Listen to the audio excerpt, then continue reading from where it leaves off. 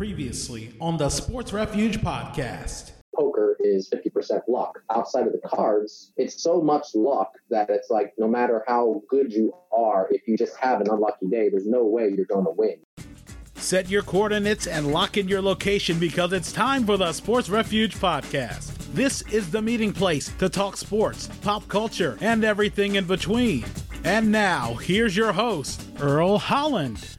Hello, everyone, and welcome to this edition of the Sports Refuge podcast. I'm your host, Earl Holland. This is a weekly show where I talk with guests about their connection to sports. My guest for this week, Mykell Ramos, is an aspiring sports journalist who has accomplished a lot so far in her career, but she's not content with where she is. Ramos, a Washington, D.C. native who currently hosts her own podcast, Rolling with Ramos, drops in to talk about her passion for sports and how it led to her interest in broadcasting. In addition to that, Ramos touches on the growing influence of women in sports journalism. She'll also discuss who some of her broadcasting influences and mentors are, the one national media member she's able to sit down and break bread with, what it's like experiencing HBCU football at Morgan State University, and sports between the beltways. Right now, let's get to my interview with Mykell Ramos. This week's guest, she has her own podcast talking about sports, and she recently celebrated her 50th episode of Rolling with Ramos. And this is my guest, Mykell Ramos. How are you? I'm good. How are you, Earl? I am doing absolutely great. I always say every day above ground is a good one. And it's always good to talk with people who love talking about sports because I feel like sports is something at a time that can bring people together, especially with everything going on. Other times it can be a little bit divisive depending on who your fan base is, but it's always good to have good conversation about sports. People just need to understand you can't leave sports out of a sentence when it comes to society. Sports and society go hand in hand, and then we try to take it apart. That's something that's not going to happen. From your most tragedy to triumph stories have come from sports. I mean, look at this week alone with Ray Cruz and how that's kind of sort of divided heads as far as thinking. So sports is here to stay in this world. It's as American as it comes. It's a great pastime no matter what sport you like. It's just something that ignites a whole lot of things in human beings, and people just need to remember it's no living without sport. And that is something that is definitely true. What led to your fascination with sports? What was the biggest draw to sports for you? Growing up, I used to play with the trash can with my cousin. We used to pretend like they were basketball courts before he even got one. And my dad, growing up in Bridgeport, Connecticut, was an all-star athlete. He played many sports, basketball, games, X-Games. I don't know, sports, I always feel like innately was grown in me before I even knew it. I always had a love for it. I don't know. It was just something that came natural to me, not just playing it, but conversing in it. And once I was 9 years old, I was a big, everybody's a big Michael Jordan fan then. And it's not in the 90s and the finals with the Utah Jazz. And I don't know. I just remember being in front of the TV and watching the TV and NBA on NBC. And I know everybody still remembers that jingle. And I remember being in front of the TV and Ahmad Rashad was on there. I remember seeing him, and the camera went to Hannah Storm. And then ever since then, because my life made sense. And my favorite player, Kobe Bryant, the only one that could sit next to the GOAT, if you want my personal opinion. But my favorite player is Kobe Bryant. He said in an interview before he retired with Ahmad Rashad, and don't quote me exactly, but he said, people go their whole lives not knowing what their passion is and what drives them. And he was lucky to find his at a young age, and I was lucky to find mine at a young age. From then on, I knew what I wanted to do, and I wanted to be, and that was before I even knew what Hannah was doing. She was broadcasting. She was a sports broadcaster. And then once I figured out the name, I already knew. And I remember being in school and reading the paper and going back and forth with the boys. And I went to college. I didn't have to change majors. And, I knew I wanted to be a communications major. I just knew the direction I was going, and I've done that ever since. And I'm one of the blessed ones. And sports is just always the conversation, the writing, the talking. It always put me in a world where no matter what was going on with me, that little hour or 5 minutes I was talking about sports kind of sort of blocked everything that was going on. And it put me in a good space, and I always had a passion for it. Yeah, I definitely understand that. Sports can be such an escape from the everyday and what's going on in your life. And I know a lot of people always talk about it as it being not only an escape, but a distraction, as you mentioned before. And I feel like watching sports, being in the area where sports is, it is just such an exciting thing. It's sort of hard to really describe. You can actively talk to people who say, I'm not a big sports fan. And it's weird when you see people it's just hard to explain. It's like finding someone who's never eaten at McDonald's. It's hard to believe that actually is something real. I always tell people, even if you don't like sports, even if you're not a big sports fan, I tell my girlfriends all the time, we went to a football game. There's no way you couldn't feel the electricity in there. Somebody hit somebody hard, and you'd be like, ooh, like there's something that the electricity within it. And, you know, people tend to forget. And that's what's going on in this country when it comes to the kneeling in football and NFL. Why do I want to turn on football to watch you make a stance on politics and society? When I watch them on football on a Sunday, I want to escape from what's going on. I want to watch something that's entertaining. But people need to also understand that in whole totality, if we can go back to 9/11, when everything was going on in 9/11, and the country was such in an uproar as to wanting to remember what it was to be American again and finding hope and faith and logic in what was going on at that time, it was football, was sports that brought this society back together. The light at the end of the tunnel came from Giants Stadium. I don't know, a dry eye at Giants or Yankee Stadium when either one of those teams at that time took the field. It made you proud to be an American. And I know that when you do sports, we refuge. But at the same time, these men and women make lives out of this and take care of their family. It's a lot of skill that goes involved in it. Not to mention, it's also a way to have a spotlight, to have a stance. It's damned if you do, damned if you don't. You can't come from Muhammad Ali and tell LeBron James to shut up and dribble. But then when it's all about misogyny and women and having money, and that's what we portray them as, if we portray them as that, then they're not using their platform for the righteousness of what they use their platform. So you kind of sort of have to pick your poison. You sort of have to have that middle ground. And I just wish people that would come about it more when it comes to that, because sports is a refuge. Yes, we watch it to enjoy it. But at the same time, these sports figures are not just sports figures anymore. People aren't growing up wanting to be doctors and lawyers. They are. They're growing up wanting to be LeBron James. They're growing up wanting to be people like you and me. You know, so it's the times that we are in. I know one of the toughest things is something that I won't ever experience is being a woman in the sports world. I remember at the time when I did an internship in college, I was interning at Channel 4 in Washington. And I remember George Mykell sitting at the anchor's desk with one of the female interns. And one of the things he mentioned to her, and it was a sound piece of advice, as a woman, you're going to need to know twice as much as any male sports anchor will. You'll need to know not only the starting quarterback, you need to know their backup. You need to know every coach. You need to know every assistant just to feel like you're on an even playing ground with a male sports anchor. Is that something that you feel is still true at this moment? Of course, that was about 15 years ago for me, but at this moment, do you feel like that's something that's still the same? Times have changed a whole lot. I mean, look at what Jamil Hill's been able to do in this year alone. I mean, not only did she take on the president for the time, but she's established herself totally. And she already had prior to that moment, but she established herself as one of the most go-to righteous sports journalists in this country, and being a female. These days it's not so taboo for a woman to want to have a microphone and do sports. It's not like, oh my God, how dare you, young lady. I mean, to quote Martin Payne exactly, you can't stomp with the big dogs. And stomping with the big dogs is stomping with guys in this field. It's not that taboo. But at the same time, when you do walk into a room and you're a female and you want to do sports, or when you look at inside the NFL, you look at the NFL on NBC, you look at the NFL on CBS and NFL on Fox, our faces are not on there, not in total abundance. And when they're in total abundance, they're just on the sideline. It's like you add a triple entendre when you say, not only am I a female, I want to talk sports, and then I'm black. So when you do all of that, you kind of sort of put yourself in a position where you allow people to throw the bowling ball at you in your pen. But at the same time, being such a minority, I found it very lucrative, and I found it to be a beautiful position and a beautiful group to be in. I am a female in the sports industry, and because I'm a female in the sports industry, yeah, I may not be sitting next to a lot of people like me.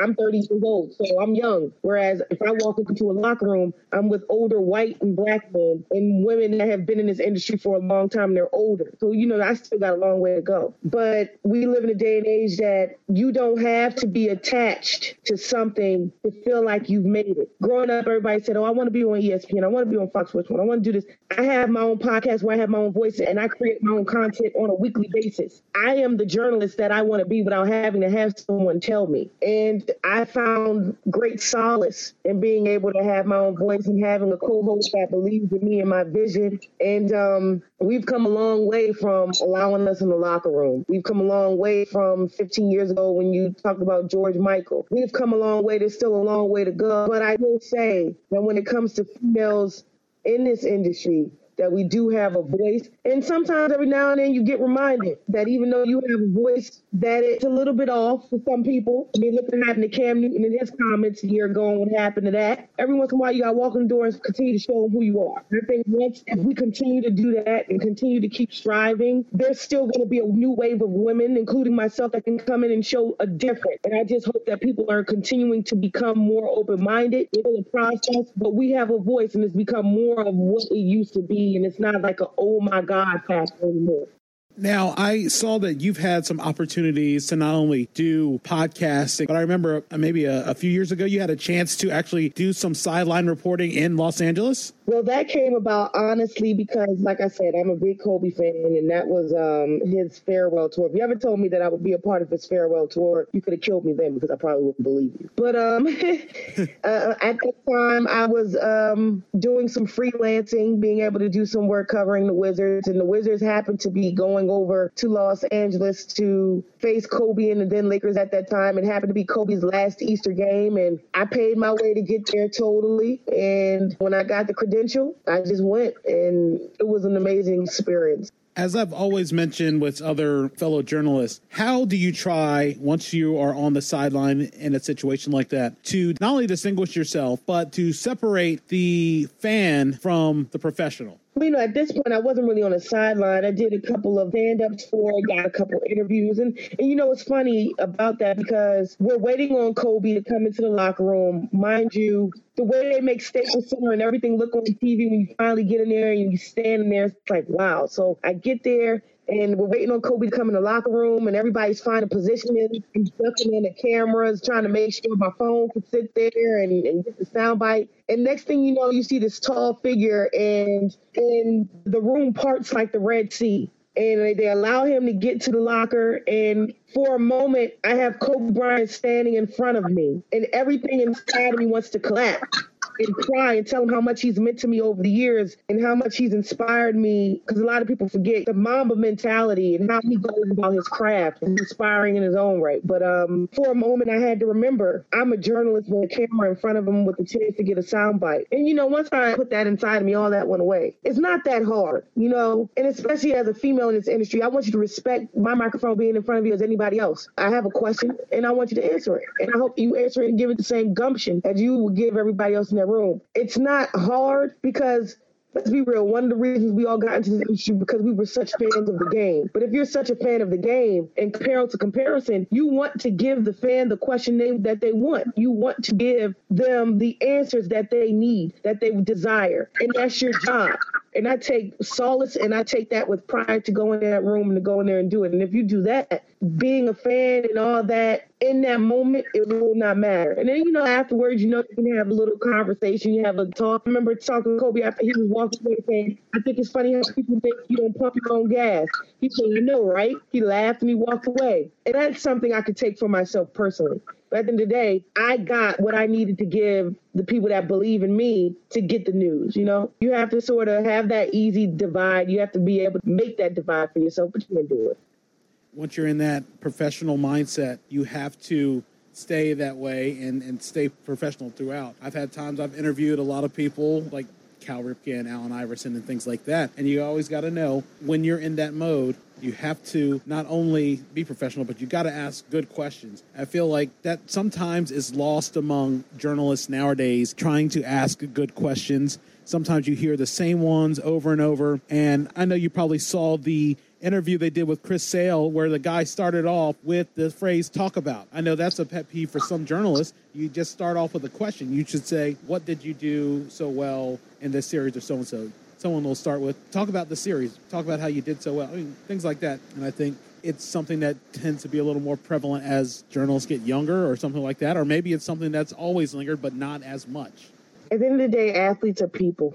We're humans. I mean, I know it has to be frustrating to know that you got to have a bunch of cameras and everybody just picking at everything at you. They're going to pick at the game. They're going to pick at something personal you're going through if you're going through something personal. I remember one time Carmelo Anthony being in Baltimore for a day of giving. It was the TV tournament in Baltimore. He was one of the fixtures and bringing it to Baltimore. And, Carmelo Anthony, he does a lot of humanitarian work in himself, And at that time, he had just left the Knicks. He had just gone through all his personal issues with his wife, and that was being center stage the whole summer. So everybody was waiting for him in a degree to come out of hiding. And that was the first time he actually came out of hiding to some people. He was in Baltimore, and I'm standing there with reporters, and, the event is about the hometown boy coming to Baltimore, the guy that's been in these neighborhoods, and he's made it out of them. It isn't about where he's going to go to next. Talk about Carmelo. Are you going to go to Oklahoma City? I mean, what's going on with you in the Knicks? It's not about that at the time. You got to remember to pick and choose what questions you're going to ask based on the scenery. And I hope that as I have longevity, I'm able to have a rapport. I remember one time being at the NABJ convention. It was my first one in Boston, and Lisa Salters was being honored. And she said one of the things that made her such a good reporter, and Kobe told her this as well, is the fact that she was honest. She had integrity. And he could respect that from her. You go in there and have honest, and you have integrity,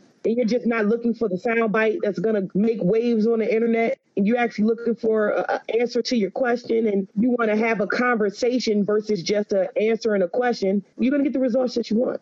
And, we're there to get answers, but we're also there to be respected and to not pry, and that's the beauty. Now, you went to Morgan State, am I right? The Morgan State University, sir. You went to an HBCU, and I went to an HBCU, UMES.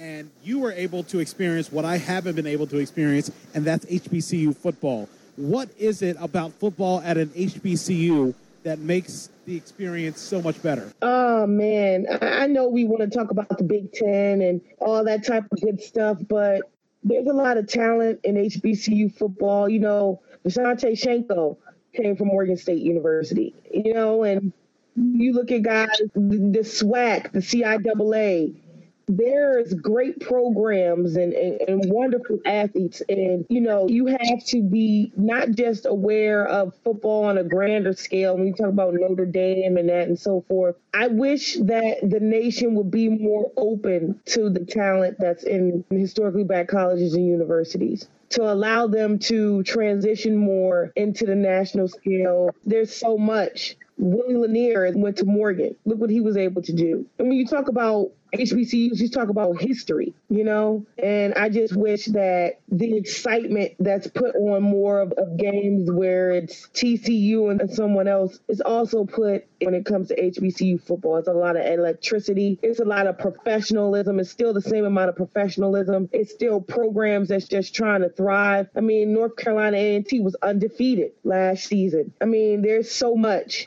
and it's so important to our culture. It's also important to see these guys thriving as well, and especially on the national scale. So please always be aware of that. And UMES itself also had its big players, Art Shell, Earl Christie, Emerson Boozer. In fact, I think at one point UMES held the record, or co-holds the record with Miami for most players from a single school in a Super Bowl game. And that was Super Bowl III. There were a couple on the Colts and 3 on the Jets. And in fact, I think there's only one player from UMES, Johnny Sample. He is the only player to win an AFL championship, an NFL championship, and a Super Bowl. So yeah, our school history, but the problem was it's just state of Maryland. It was having some issues, and they had to shut down the program in the late 70s, early 80s, and so far only a few people know about the history of that. But places like Bowie, Morgan, they are keeping the history of HBCU football alive in Maryland.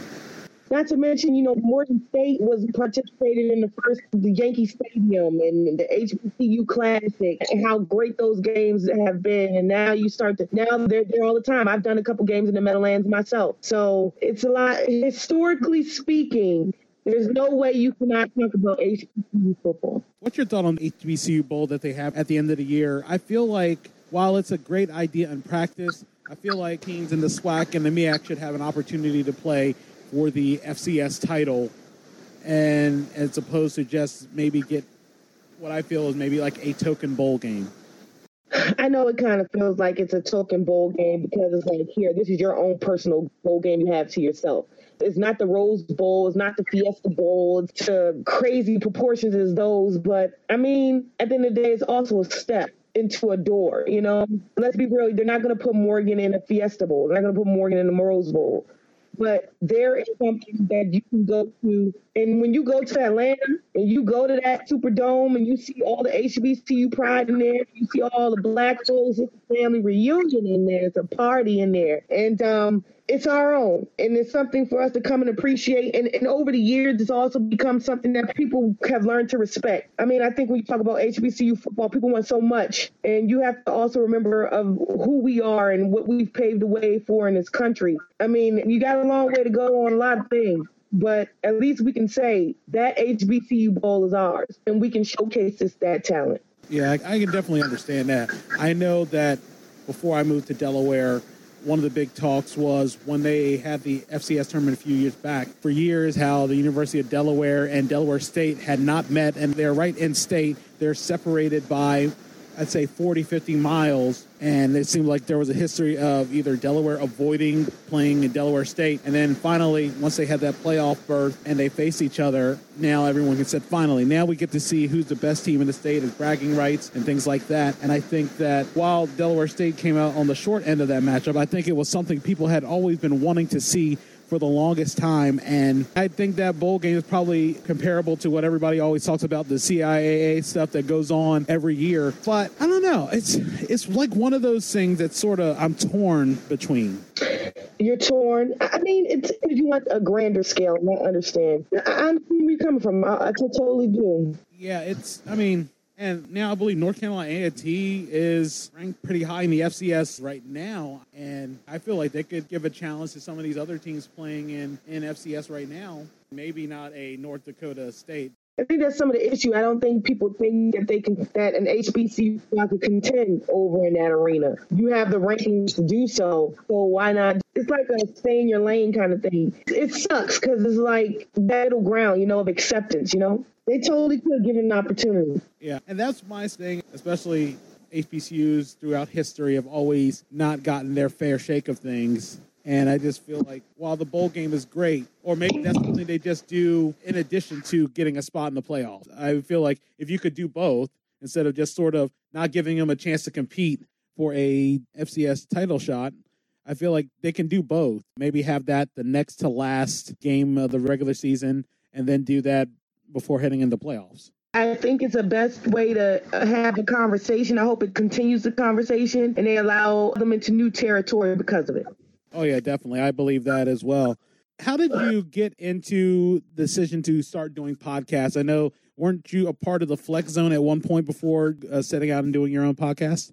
Yeah, I was a part of Flex Zone with my great friends and colleagues, Andre Milton and Cavante Hurd and Roger Herring, Byron Dixon. I was a part of that with them. And eventually they allowed me to host, and I realized how much I was loving it and things of that nature. But, the Flex Zone also went through a time period where it was in limbo. It was deciding where it was leaving Fox Sports 1340 AM and was deciding where else it wanted to go and where it was going to build on its own. And for me, during that limbo, it was very difficult because I didn't want to stop working. I didn't want to stop producing. When we had stopped doing shows then, it was figuring out what was going to happen. And I had a meeting with someone. Well, he already had a station where he was, he had a whole bunch of podcasts on there. And I went in there and had a meeting. A friend of mine made that meeting for me. And then I was just like, it's time to be on my own. It's time to be by myself. And it's time to do this because I can't sit and wait on this timing. Timing is of the essence. And I want to produce my own content. In February 27th,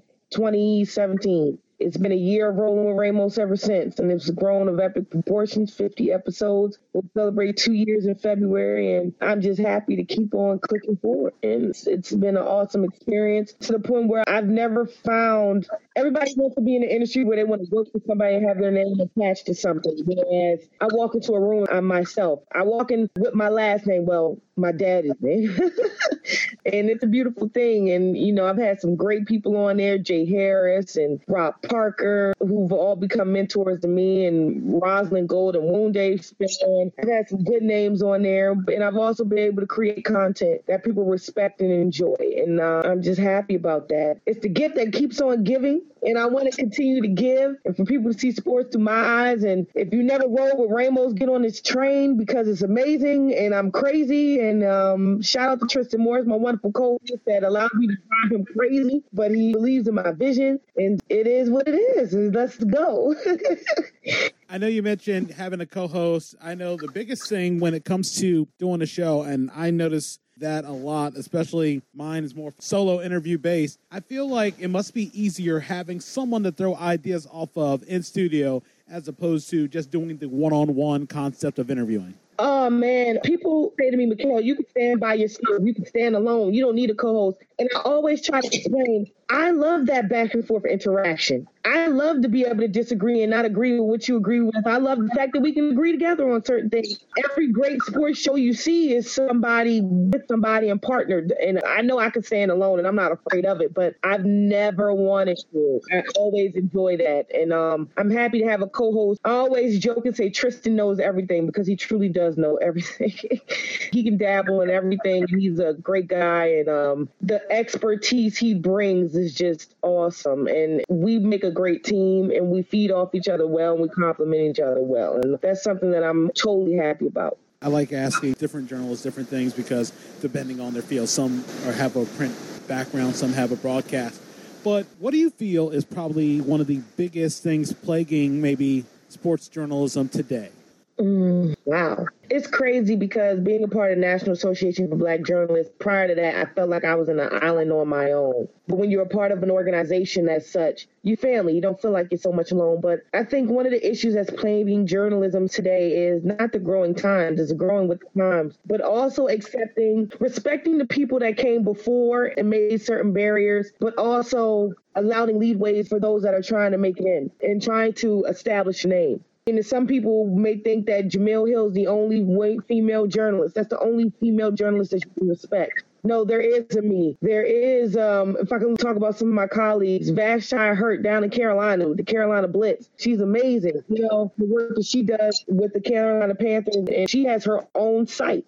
You just don't have to pay attention to what you see. Allow others to be inclusive in that and for us to build something past what our predecessors have built. There's a whole new wave of women, if I could speak personally, that's ready to take this industry by storm and that are trying to continue to grind and do what they have to do. You look at the familiar faces you see all the time, but also get used to seeing those new faces as well. Be inclusive, be as more inclusive as you've ever been, especially to women of color. We have a voice and we're here too. I know you mentioned earlier that Jay Harris and Rob Parker, they become mentors to you. Who were some of your early broadcast and journalism influences? Hannah Storm. I remember walking at an NABJ convention in Minnesota, and we were in a panel, and Cindy Brunson walks up. Cindy Brunson. You got to look at Doris Burke. I've had opportunities to meet with her. I had an opportunity to chat with her.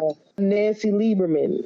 And if you talk about Doris Burke, fellas, you want to talk about play-by-play, talk to that woman. A lot of women, Mara Rashad, David Aldridge, first vote, both from D.C. area. That's my Mumble Saw's brother. I always call him that. He's awesome. Every convention, we have this thing, we sit and we have coffee. So despite everybody that wants a piece of him, he sits and lets me have a piece of him that's personal, and I can talk to him. That's awesome. And let him know what's going on with me. David Aldridge and Stuart Scott, because I love interviewing, so I always used to love those personal interviews that he would have during the NBA finals, and so many people. And it's funny with mentorship, you don't have to be a mentor and I can see your face every day. People don't understand how much they're mentors just being from afar, being inspiring. Ultimately, what is a career goal that you want to end up having?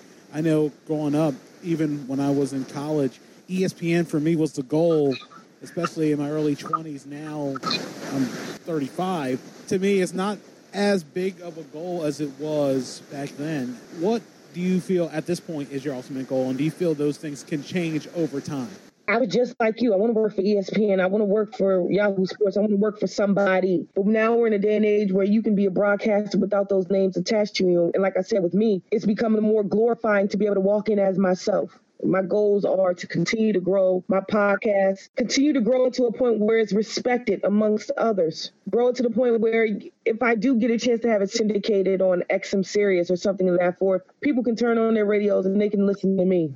I want to be a name that people respect in this industry and turn on their radios and get an entertaining conversation. I don't believe that goal is far-fetched. I believe that's a goal that I'm already given, I'm already having, and I'm already being able to grow and watch it cultivate before my very eyes. So to me, my goals are manifesting. I just got to do my best to finish the job, and it's being done, and it can be done. This industry, not for the weak. You're going to have if I told you what's going on with me over the last 2 years and the changes that's going on in my personal life as far as money. And I got fired from my job at the Four Seasons Baltimore, which I was working in hotels to make ends meet. And once I got fired from that a year ago, I said, it's time. It's time to finally do this. Now I'm working at Fox 45 as a part-time production assistant. I'm trying to find another job. I mean, the bills are piling up. You know, you have people around you saying, just get a job. I can work as a receptionist. I know I have many skills, but I wasn't put on this earth to do anything but be a sports broadcaster. And damn it, I'm going to do it, you know? And I know there's a means to end to this. And not that I want to prove anything in anybody. And at one point, I found myself in a position to do that. All I want to do is do what I love and make a living out of it. That's all I want to do. And, you know, people say, you know, you can have a career change thing. There's nothing else I want to do more with my life, period. So let's just do it, shall we? And I know God is with me on every bump in the road because it is very difficult. It's not like being a lawyer. You know every step of the way, law school, then this, then the bar, then no, this industry, your big break might not be till you're 40. But just hold on to the fact that you are doing the best you can. I try to, within my own tears, hold on to that every day. No, I completely understand that. I was recently let go from my job as a copy editor at one of the newspapers locally, and the thing was, the job was no longer satisfying. I was hired for one thing, and it ended up being something completely different. I was hired as a sports copy editor after a couple of years being a sports reporter. And the biggest thing after being a sports reporter and end up moving to a copy editing thing, you're out of the creative process. To me, I feel like you're sort of caretaking other people's work, but you're not being able to put your own out there. And I always felt like that was akin to a beat cop being saddled with a desk job. You can tell me how great of an upgrade that is, but it's not. To me, you are missing really what made you the best at what you were doing. And then, yeah, you take a job maybe for a transfer. And then when you see all these other things change where it doesn't allow you to do what you were doing or at a creative capacity, is just a very unsatisfying position. And then me getting let go, that allowed me to get back to do some radio part-time. And then it spurred me on to getting back into the podcast thing. I had recorded a whole bunch of episodes, like late December, early January, didn't do anything with them. And then all of a sudden I got back into radio, got the bug. And that was a huge thing for me. So I definitely understand the situation. Yeah, I totally understand where you're coming from as well. And that's the beauty of these industries. We can have those kind of stories. We can have those kind of conversations. And then you can look back and see where you've come from that. So I totally understand where you come from. And it's nothing like being able to create your own content. Oh, man, that's the most beautiful, rewarding thing you can ever do. So now, you being from the Baltimore area, who are some of your teams? I assume that the Ravens are one of your teams, or is that something a little different? I am originally from Washington, D.C., sir. So I'm not a Baltimorean. Born and raised in Washington, D.C. area. I've lived in PG County. I've lived in Alexandria, Virginia. So I am a DMV girl all the way. And no, Baltimore is not a part of the DMV. I don't care how way you slice it, kick it, try to rub it down. It is not. So I am a Washington Redskin, never dead. I am a Washington Redskin fan, and you can call us your leading NFC East Washington Redskins at this point in time. I grew up a big Lakers fan, a big Kobe Shaq fan. I've always had love for the home team, and especially covering the Wizards. It's become one of the things where I have a soft spot for them. The Capitals gave the nation's capital its first championship in my natural life. So, and because, I mean, the Redskins were 3 when I won. one, so it's not like I can remember that. I'm trying to figure out where I am basketball-wise these days because I end up watching that player spotlight with Shaq and Kobe, and I always want the Lakers to win, but I realized after watching that and seeing them sit down, and nobody knew that they would ever be able to sit down like that. Watching that, I realized my nostalgia of how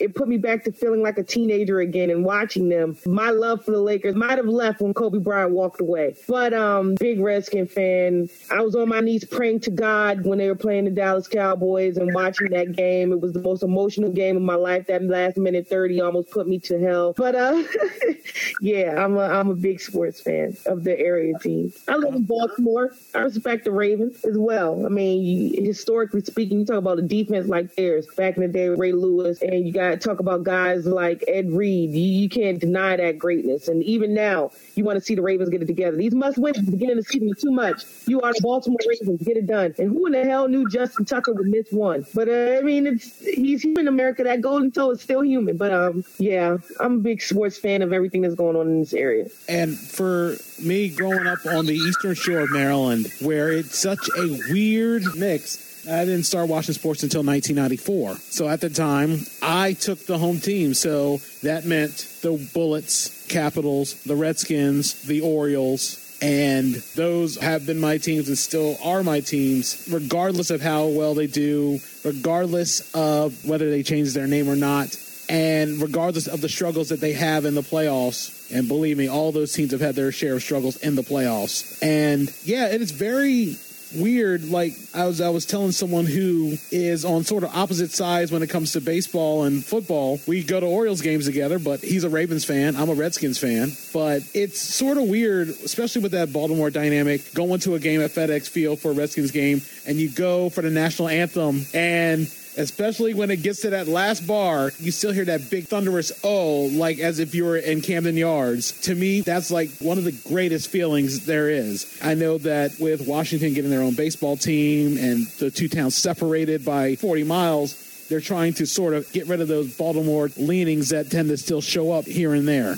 It's a matter of identity, and because of having it be so inclusive for so long, as you discussed. I mean, growing up in the nation's capital, I mean, I'm 30. I didn't have a baseball team. This generation has the Nationals. I had the Orioles. Once the Nationals came, I'm like, oh, I'm going to always want the Nationals to be okay. You know what I'm saying? I mean, look at the bright side. At least we're not in New York where there's different boroughs and it's the Mets and then it's the Yankees, and then you got to turn around and are you a Jets fan or are you a Giants fan? Or are you a Nets fan? Are you a Knicks fan? There's so much there. Whereas here, the Beltway isn't as separated as we would like to think it is. Different cultures, but it isn't as separated as we all think it is, you know? And then I've covered the Baltimore Classic. Every year there's a preseason game in Baltimore because the Washington Wizards, before they were the Washington Bullets, they were the Baltimore Bullets. And, you know, then they went to D.C. And then please don't talk about what happened with the Baltimore coach. Baltimore's got a lot of things taken away from us, but at the same time, 95 South and 95 North aren't as separated as everybody thinks they are. Do you see yourself in an on-air television capacity in the near future? Is that something you want to do, or is it mainly doing podcasts, doing over-the-air radio or things like that? Because I know everybody has their different opinions of particular fields. I never thought I would ever see myself being a print journalist. I always wanted to go into television or wanted to do radio play-by-play, but, you know, everybody's preferences differ. I've done on-camera stuff. I've done radio stuff. I just fell in love with radio, being around it for so long. And I always tell people radio is not dead. I'm able to be more of a journalist on air than I am writing or than I am in front of the television screen, you know. But I mean, of course this face belongs on a tizoo. But I mean, I wish that us as journalists, and I think that goes into another answer to the question you asked me earlier. I think us as journalists need to stop trying to pick and choose. I'm going to be in front of the camera. I'm going to be behind the camera. I'm going to be in front of the mic. You can do it all. Yesterday, I did a Facebook Live for our 50th episode. That's on air. And then it's over a mic in front of the airwaves. We did it at the same time. Don't sell yourself short by being one or the other. Do it all. Did you play any sports growing up? I know you mentioned sort of using the trash cans, playing basketball, but did you play on maybe high school teams or recreational sports or? I did. I tried it, but I also realized that playing wasn't a goal of mine. The rush that I got from talking about sports and engaging in conversation, I didn't get that when I played.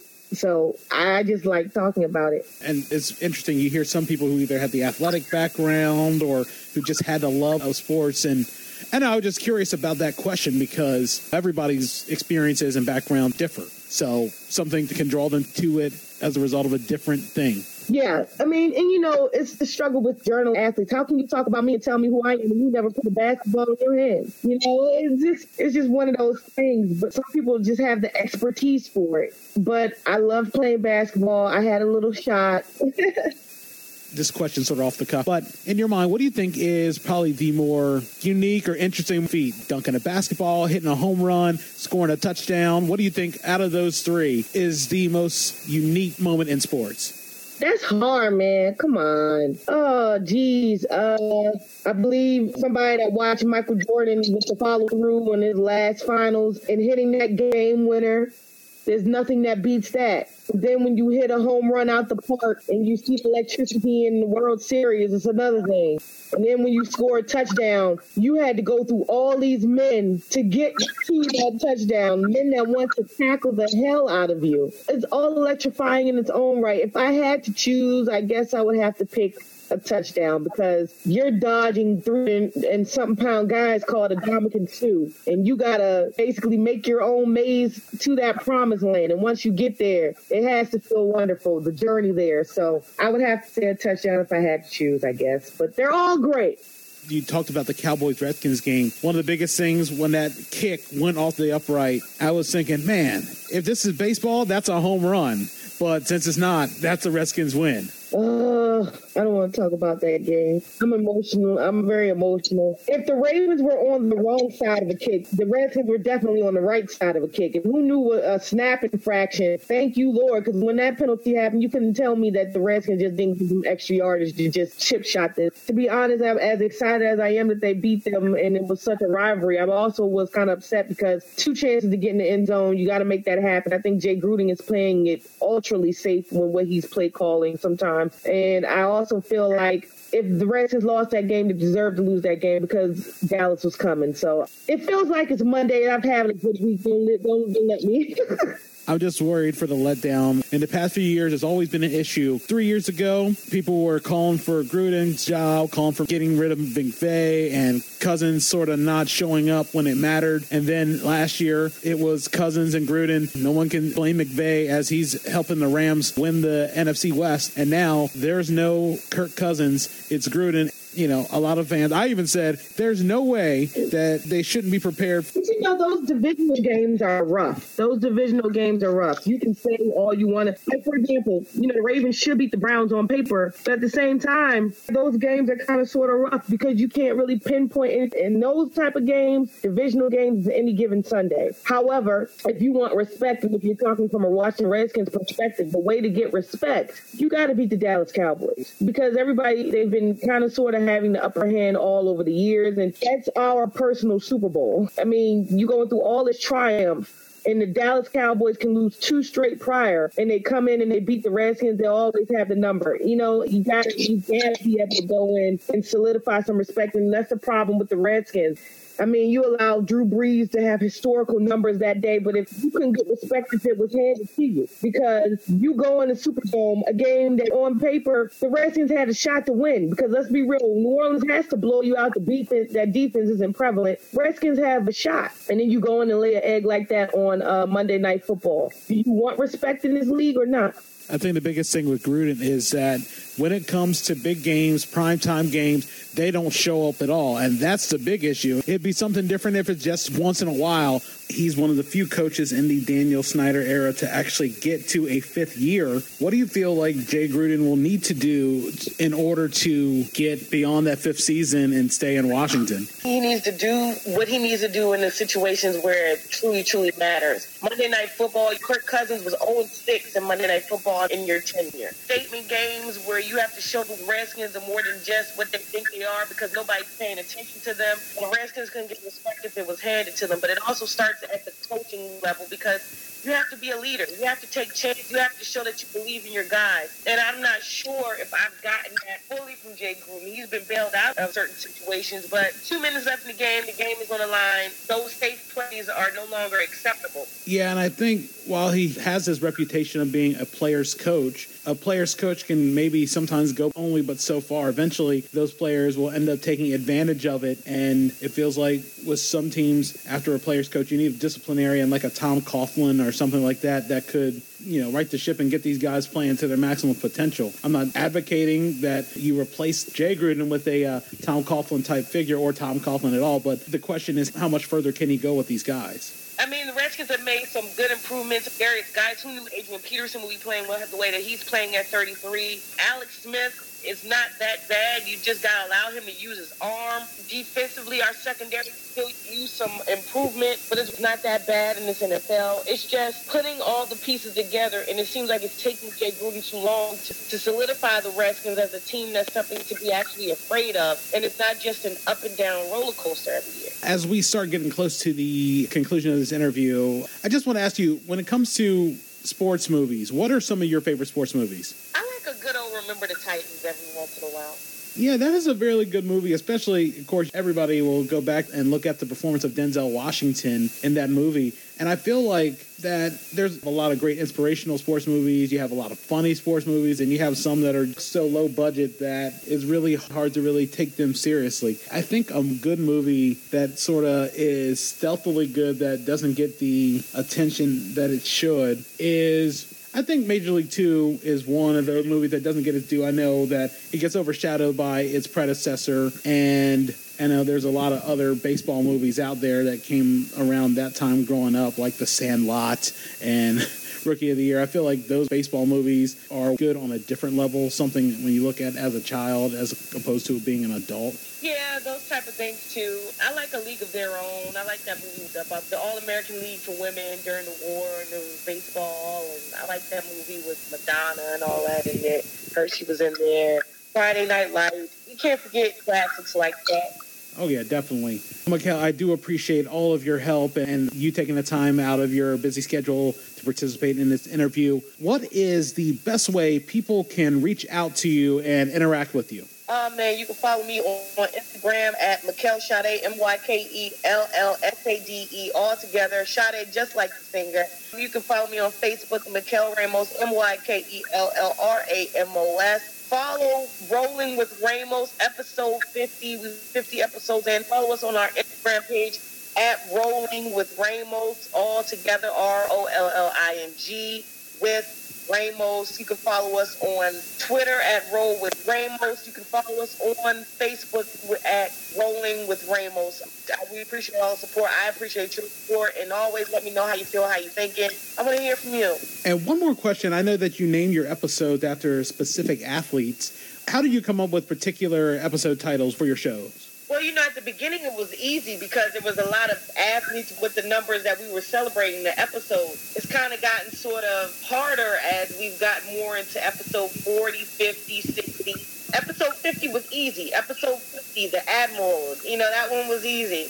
The David Robinson edition. 51, that might be difficult. 52, of course, Ray Lewis. It's either how we're feeling that week, or we can even correlate the number to the jersey. Luckily, to correlate the number to the jersey is great. If not, then it's episode 49, because we're one episode away from 50. So. Oh, yeah. I do have a suggestion once you get to episode 75. Yes. The Allen Mills edition. That's the only baseball player I can think of that wore 75. So it's an easy number to come up with, especially once you start getting into maybe like football players and things like that. But I know you want people to know the numbers of the jerseys, it's a lot. Yeah, I know once you get to episode 99, that's easy. You got the Wayne Gretzky edition. And 100, what are you going to do for 100? I don't know yet. I'm not going to get to that point for sometime next year. Probably not till around this time next year. We record once a week, so got to take our time to get to there. And if we take off a week, like Thanksgiving, my co-host won't be in town. So it's either I find someone else to co-host it with me, or we take the week off. I don't want to, but, then it takes longer to get to 100, but it's all good. Are most of your episodes live?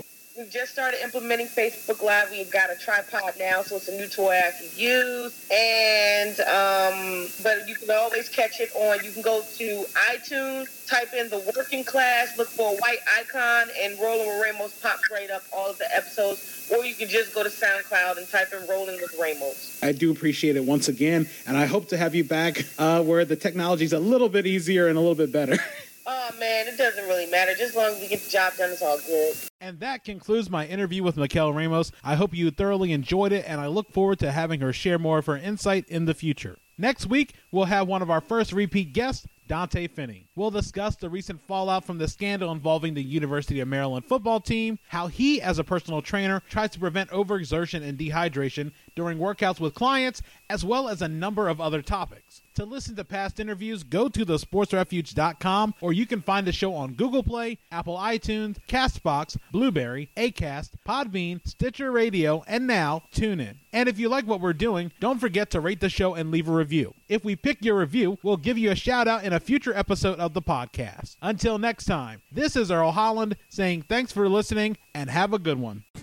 You've been listening to the Sports Refuge podcast. Tune in next time for more interviews on sports, pop culture, and everything in between. For more information on the show, go to the Sports Refuge website at www.thesportsrefuge.com. Follow us on Twitter at The Sports Refuge, on Instagram at Sports Refuge Sports Blog, and on Facebook at The Sports Refuge Sports Blog.